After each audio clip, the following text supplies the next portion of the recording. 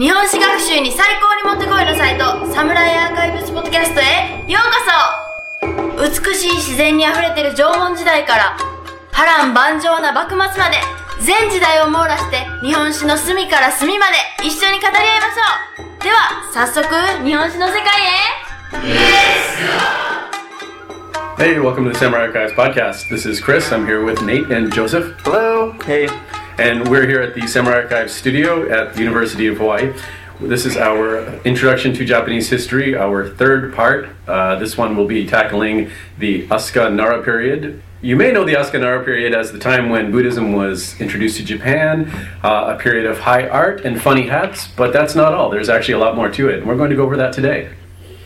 I'll start off with chronology. The Asuka period, to a great extent, overlaps with the previous Kofun period, which we talked about in the previous podcast. The Asuka period began mid-6th century and takes us up until 710, although the latter half of that is often called the Hakuho period, but we'll get more into that when we talk about the flourishing of Asuka period art. Right, it's my understanding that that's the distinction between those two is art historians use and architects use one term and historians. Regular historians, I guess, you know. Real historians. Sorry, I would need to apologize to my high school art history teacher for that.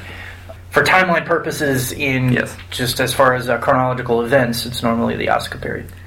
As we mentioned in the previous podcast, the Yamato state was forming, it was coagulating in the Kofun period, and it's during the Asuka period that it takes form and begins to model itself on China. Now, it's during this time that the Yamato polity is centered in Nara, as it has been for some time. In the previous podcast, we talked about the 5 kings of Wa who were centered in Osaka, but at this point, they are in Nara, where they will remain for quite some time. It's during this time that Buddhism arrives in Japan from China through the conduit of the Korean Peninsula. It's recorded as arriving in 538, and there seem to be Buddhist elements in Japan before the Buddhism as a religious or a religious package with political implications arrived in the 6th century. For example, there are early bronze mirrors that we find that do have, while they often have Taoist designs, there are some mirrors that do seem to have Buddhist deities with the Buddhist halo, and that would have been known in Japan by 3rd, 4th century AD. But even if the design were to have been brought into Japan, they probably wouldn't have recognized the deity there as belonging to this unit of called Buddhism. So it's in the 6th century that we do see Buddhism officially as a religion introduced to Japan, and this affects Japan greatly in that with Buddhism we see the advent of the temple. Provincial temple system later in the Nara period, or as we go on, which requires a great amount of money and labor. Previously, the public works by the great kings of Wa were focused on building these monumental keyhole-shaped tombs and other types of kofun throughout the archipelago. It's believed that, for example, I believe it's Emperor Nintoku's tomb in Osaka in Sakai City is believed to have taken, I want to say 4 years, they estimate. This, we see a shift from focusing on building these symbols of authority and symbols of this keyhole-shaped state.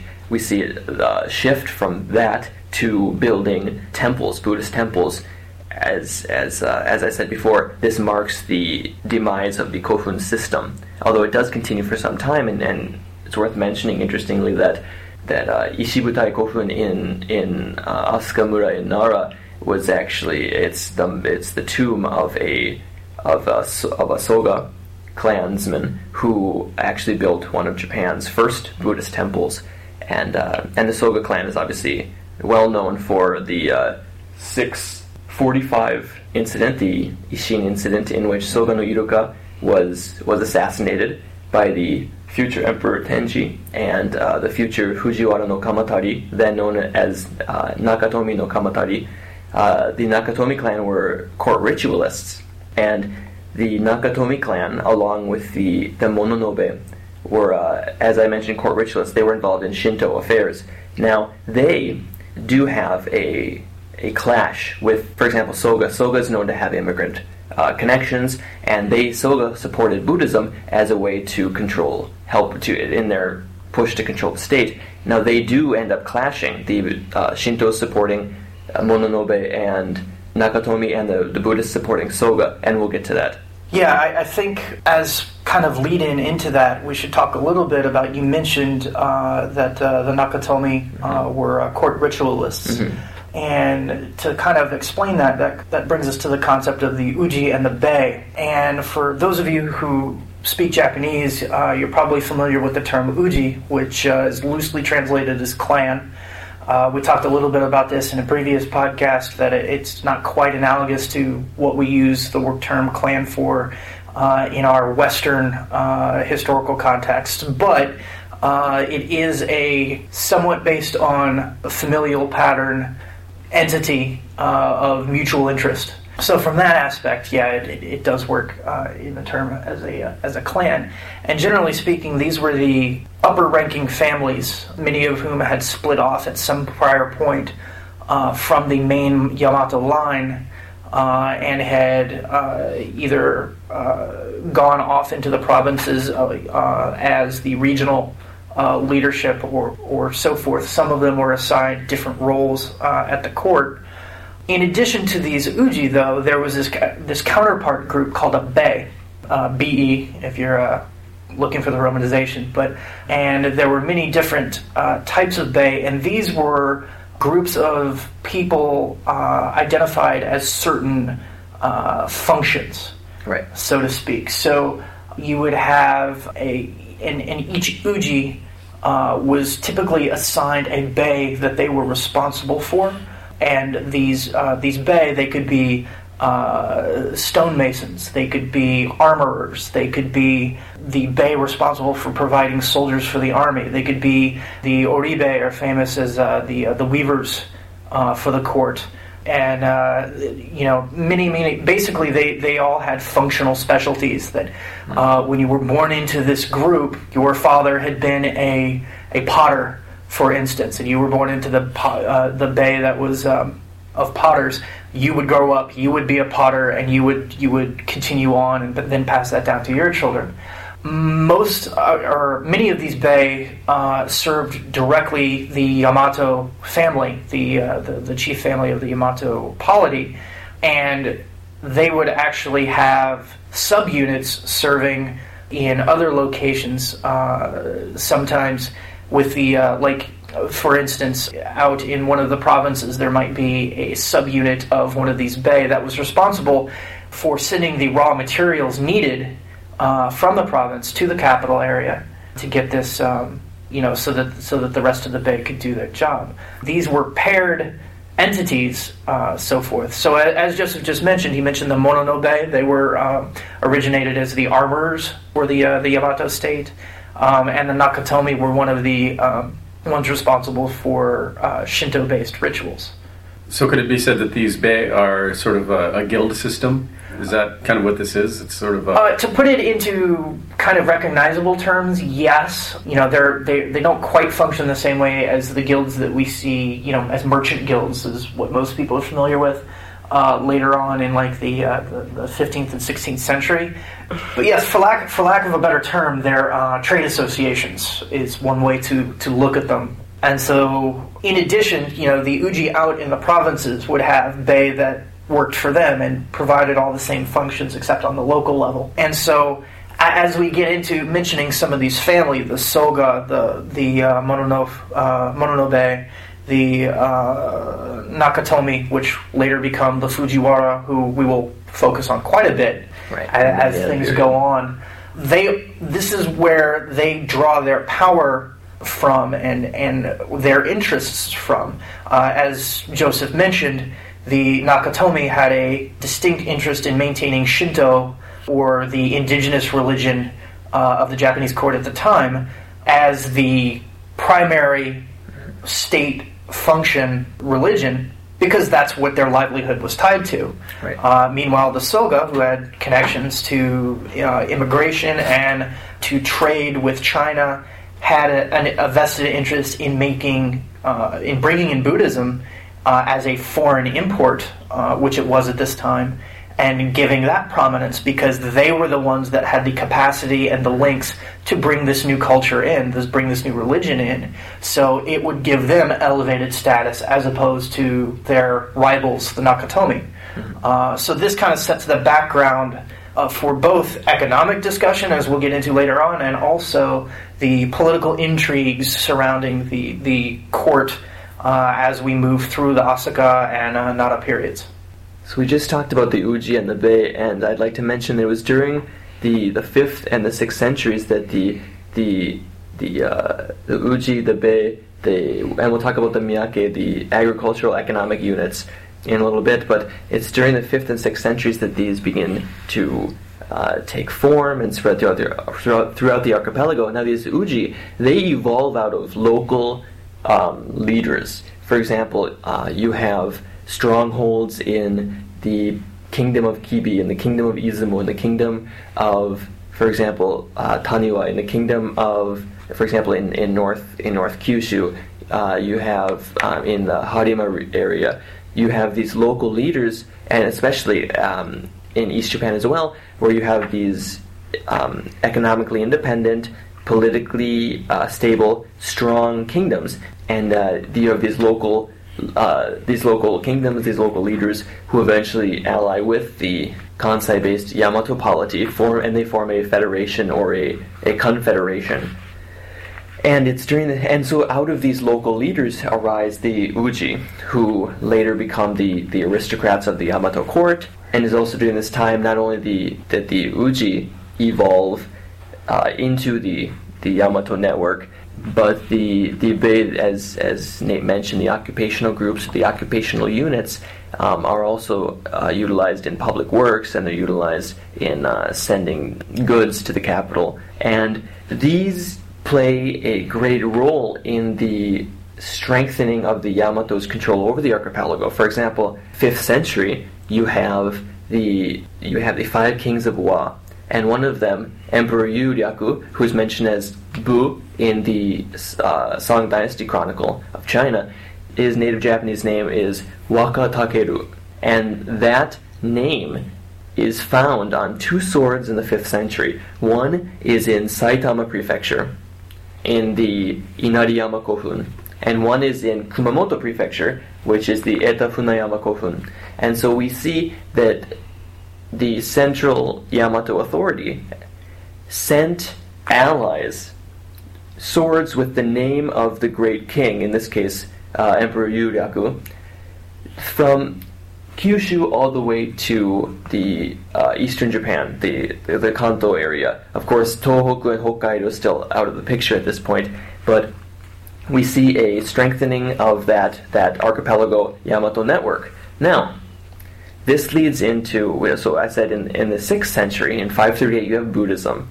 And then we see the introduction of these local leaders, the Uji, into a stronger and stronger network, and we're seeing momentum towards eventually the Ritsuryo state. And I'd like to mention here that for example, the Soga clan plays a big role in this. For example, in the late 6th century, Soga no Umako, who is the Soga chieftain, he begins installing relatives and allies, because the Soga clan married into the Yamato family. He begins installing who he wants, and this then creates a foothold within the Yamato aristocracy. It allows him to control what he wants and who he wants, and this will become very important later. And for looking ahead to future periods in history, this is something that's interesting to note, because we'll get into it with the Fujiwara and other, even as far as the Tokugawa, once they are ensconced in the Bakufu in the Edo period. This becomes a pattern of history, and a lot of the time you'll get questions about, well, why didn't anybody ever come in and abolish the imperial dynasty and create their own? After all, that's the pattern of how things happened in China. It wasn't one continuous dynasty. It was, somebody would come in, take power, and proclaim themselves emperor. That didn't happen in Japan. And so this is really the base of where this starts, is that at this stage, families like the Soga, the Nakatomi, and so forth, see the more value in working as the power brokers within the system than abolishing the system and setting themselves up as the power. And this will continue on throughout Japanese history. And we see this specifically, as Nate mentioned, the Soga clan and later the Fujiwara.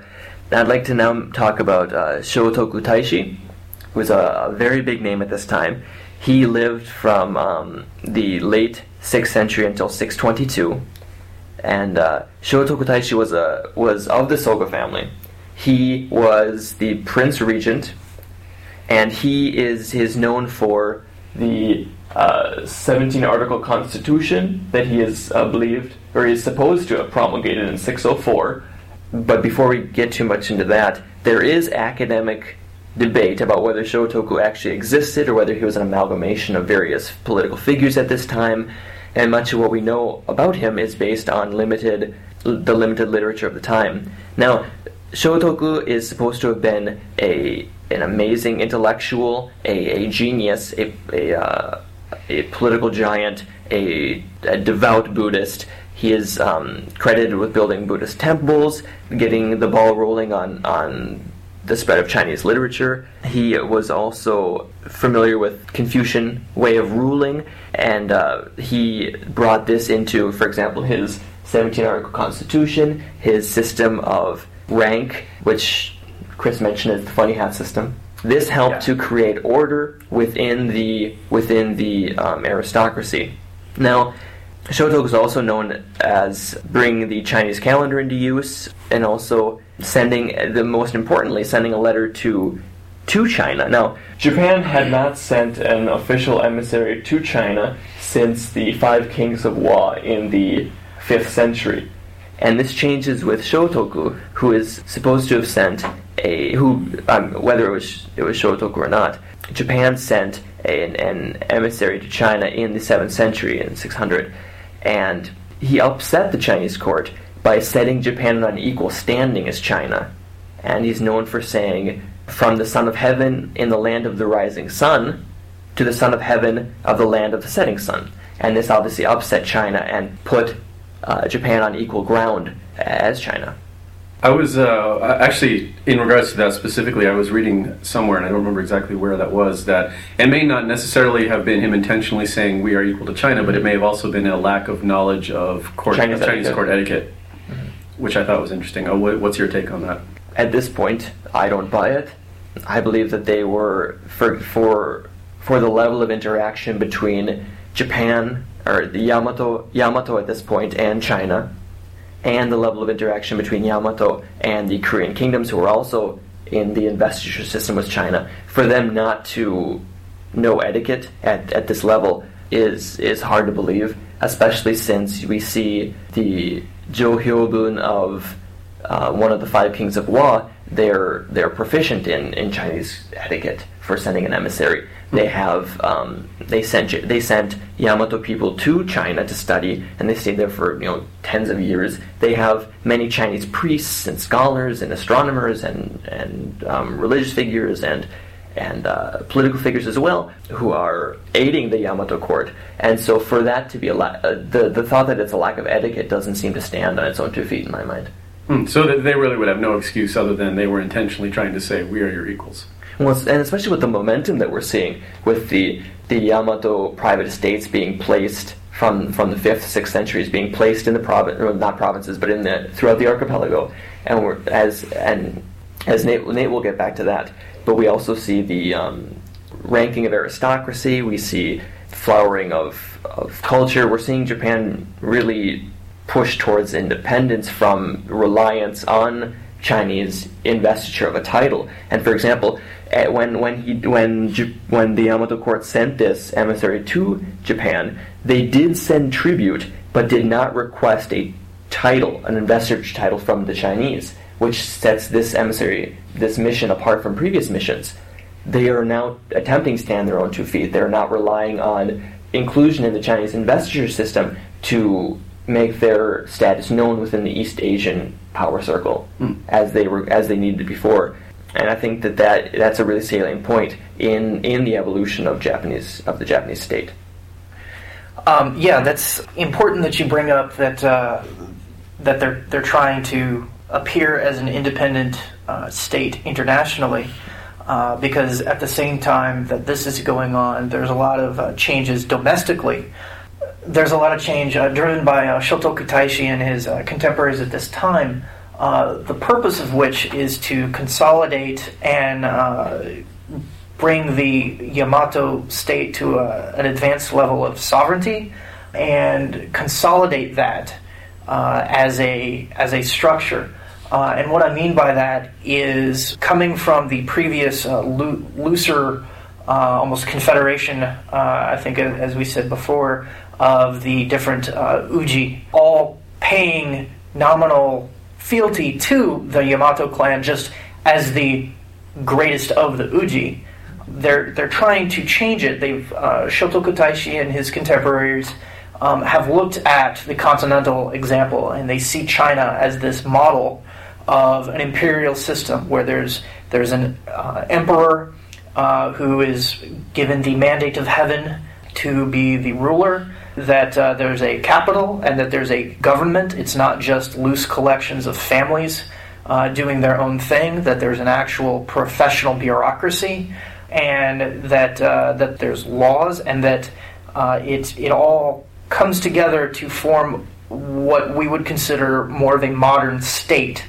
And so they're trying to, as we progress through this entire age, and this is really some of the beginnings of it, they're trying to get to that model, but still retain their Japaneseness in certain elements, things that don't quite fit with China. Primarily the religious background, with the cult around the Yamato leader as being descendant of the sun goddess in the Shinto religion. It does not lend itself to what the Chinese system did, and this kind of goes back to why were the Yamato clan never deposed and a more powerful group ever come in. This is one of those reasons. It's because of this linkage to the religion, and if you're not descended from a sun goddess, then you can't really take the place of somebody who is. So it's a fascinating time period where they're trying to implement this new, and granted we're talking about something that took place 1,500 years ago, but at the time this is very new. These are very new concepts to the Japanese that they're bringing in and trying to implement, and there's a lot of resistance to this by some of the power brokers, the heads of certain uji. This is also being driven by the heads of other uji, and as we talked about, it depended on your position and your interest and how this all came about. And so there's where a lot of this conflict is that I think we'll get into in a little bit. The thing that I want to bring up now, you mentioned the government lands, the lands of the emperor or the imperial family out in the provinces. These were called miyake. And as you mentioned, they existed prior to the time period that we're talking about. We begin to see mention of them in the 5th and 6th centuries. And what these were rice farm holdings, land holdings, that rather than belonging to the local uji chief who was in charge, the income from these lands went directly to the court, directly to the Yamato court. And the reason this is important is because it signals a shift in two ways. The first is in economics. Prior to this, and even extending somewhat further than this, but definitely prior to this, the focus was on manpower.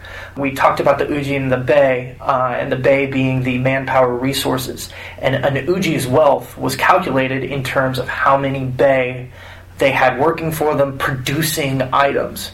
Now, part of that was the bei of farmers that they had, but that was only one element. It was not measured in the total amount of land that they had necessarily as it was the manpower that they had working for them. With the Miyake, we start to see a shift going, and this continues on into later economic systems that the Japanese adopt, where the unit of measure of wealth becomes the rice field and the rice output. And really, this is what starts to shift that, is that the central government is saying, this is how we are going to calculate our wealth, and this is the wealth that you owe, that the regions will be sending to us. And so this starts that shift in economic focus. Additionally, it's a matter of strengthening the sovereignty that we were talking about, where if the imperial court has land in, we'll say, the Kibi region that is directly reporting and directly supporting them, well, then they now have to send people out to manage it. So rather than local people controlling local land, you now have somebody coming from the court, from the central government, intruding into local affairs and having sort of control and an eye on things. So it's a first step in the centralization of provincial control at the national level.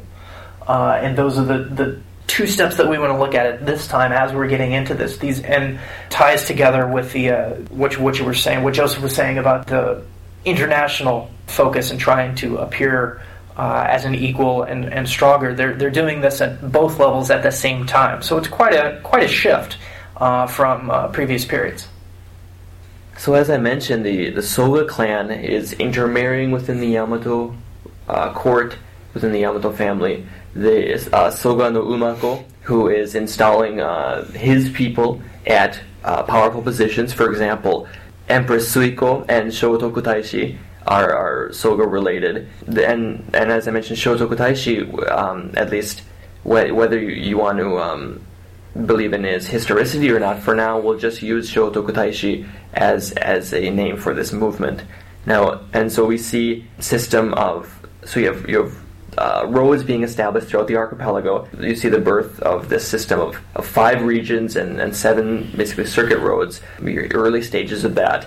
Taxes, but really what really pushes the domestic system of taxes and this domestic interconnection is the Taika reforms, along with several other law codes that I'll mention. This starts with the assassination of the head of the I guess the most powerful member of the Soga family, Soga no Iruka, and that's in 645. And this incident is called the Ishin incident. And at this time, Soga is throwing its weight around. It has sway over the court, and the future Emperor Tenji and the future Fujiwara no Kamatari. So at this point, he's Nakatomi. He is awarded the Fujiwara family name by Tenji before Tenji dies. So the future Tenji, at this point, he's known as Nakanoue, and they begin, along with a member of the Soga family as well, they begin to plot the assassination of Soga no Iruka. So they actually kill Soga no Iruka at the palace in front of the nobles, in front of the emperor, and this begins. So then, it's often said that this sees the end of the Soga family. The Soga family is now defunct. It's non-existent. But the Soga family actually continues in later years as well. But they no longer have sway over the court. They no longer have the monopolized control that they once had. Now, the next year, we see the promulgation of the Taika reforms, which is based on Chinese precedents. And we see land redistribution, we see land and power taken away from the local power holders and made at least in name, made the basically the economic base of the Yamato court. And this is the economic strategy to really bind the archipelago together. I'm looking at what J.W. Hall has written about it in Government and Local Power in Japan, 500 to 1700, and it was promulgated on New Year's Day of 646. And just going down the different major themes, there was an abolition of serf status, is how he terms it. So bondsmen, that distinction was officially abolished. The next thing was that they put forth that an imperial city or capital would be established, which was eventually done, not necessarily at this time. That population and tax registers would be drawn up, so in the form of a census of both people and of land, and this is the beginning of, like I was talking about before, this is where they start to codify the shift from manpower being the focus of the economy to land. The next one actually puts that clear. The old labor tax is abolished, and in its place a produce tax will be collected on rice lands. So instead of taxes being contributed in terms of how much manpower you're giving the government, it is now simply produce, be it rice or whatever. And he lists all the different amounts of taxes for all sorts of different things. But that's the bottom line, is that this really begins to solidify and codify that shift, so that now the economic base is in terms of production, not of manpower, and so on and so forth. And there is some academic disagreement over how effective the Taika reforms were, or how extensive they were. Because we do see in the 660s, there's the Omi Code promulgated by, well, I'll go through the codes first. There's the Omi Code in the 660s. Then you have, shortly after that, you see the Asuka no Kiyomihara Code. After that, you see in the early 8th century, you have the Taiho Code. And then after that, the Yoro Code. And so we see penal and administrative legal codes being promulgated one after the other, borrowing from previous ones, making changes, and really establishing the central authority, the power, the second to none power of the emperor. And it's at this point that I really, for example, before I mentioned the great kings of war, the great kings. After that, we have, well, for example, in the Kofun period, you have kings. They then evolve into great kings, and then they evolve into the emperor. And it's at this point that, without hesitation, that we can really begin calling the leader of the archipelago the emperor of Japan. Yeah. Part of this is as well, in this making the imperial family or the imperial court the preeminent power in the archipelago. I mentioned land reform and surveys and so forth. One of the key things that the reformers at this time, led by Prince Nakano-Oe, were trying to do was solidify the economic base under direct control of the imperial court. And so one of the ways that they decided to do this was that no longer would rice-producing land, fields, be allowed to be private holdings. They were all subsumed as public, and by public we mean controlled by the court. And of course, there was a lot of opposition to this, as you might expect. Nobody wants their land being taken away from them. So the way that they mitigated that was, and this was before Nakano-Oe became Emperor Tenshi, so he was still a private citizen, so to speak, in those terms. He relinquished his own land voluntarily as kind of an example to everyone else that, see, I'm doing it, I'm giving up my land for this greater good. Of course, later on we see him become the emperor, so then he goes on, to own all of the land, so to speak. This is where a lot of the tension in this time comes from, is that there's these reforms, and anytime you have any sort of reform, there's people who are going to benefit, and then there's people who are going to lose out. And so they're trying to overcome the objections of those who are going to lose out by making it see, this is what's good for the entire state, and really making it into in terms of buy-in into this national polity. And it ends up doing a fairly good job, and eventually sets the stage for when we go into later economics, how the central government has control of all the rice production land and then divvies it back out in the form of individual estates granted by the court going into the Han period, Shonen system, and so forth. And it's during this time that these administrative and penal codes, especially what's most often mentioned is the Taiho Code, Confucian-based central administration, Chinese style. And previously, Japan had often styled itself on Chinese precedent, but it had its own, I guess you could say, Japanese flavor, and it had its own system. It's during this time that Japan really models art and architecture, especially with the flowering of Buddhist temples and art and architecture. What we know, and this will develop into Nara and Heian culture as well, what we know of, or what we often think of as Japanese art and whatnot, really stems from the culture that was basically born out of this Chinese-based administration of the archipelago. Okay, and that's the end of the Asuka-Nara podcast. We'll be coming to you next week with part 2. In the meantime, feel free to drop us a line at Twitter, at Samurai Archives, and at samuraipodcast@gmail.com. And that's a wrap.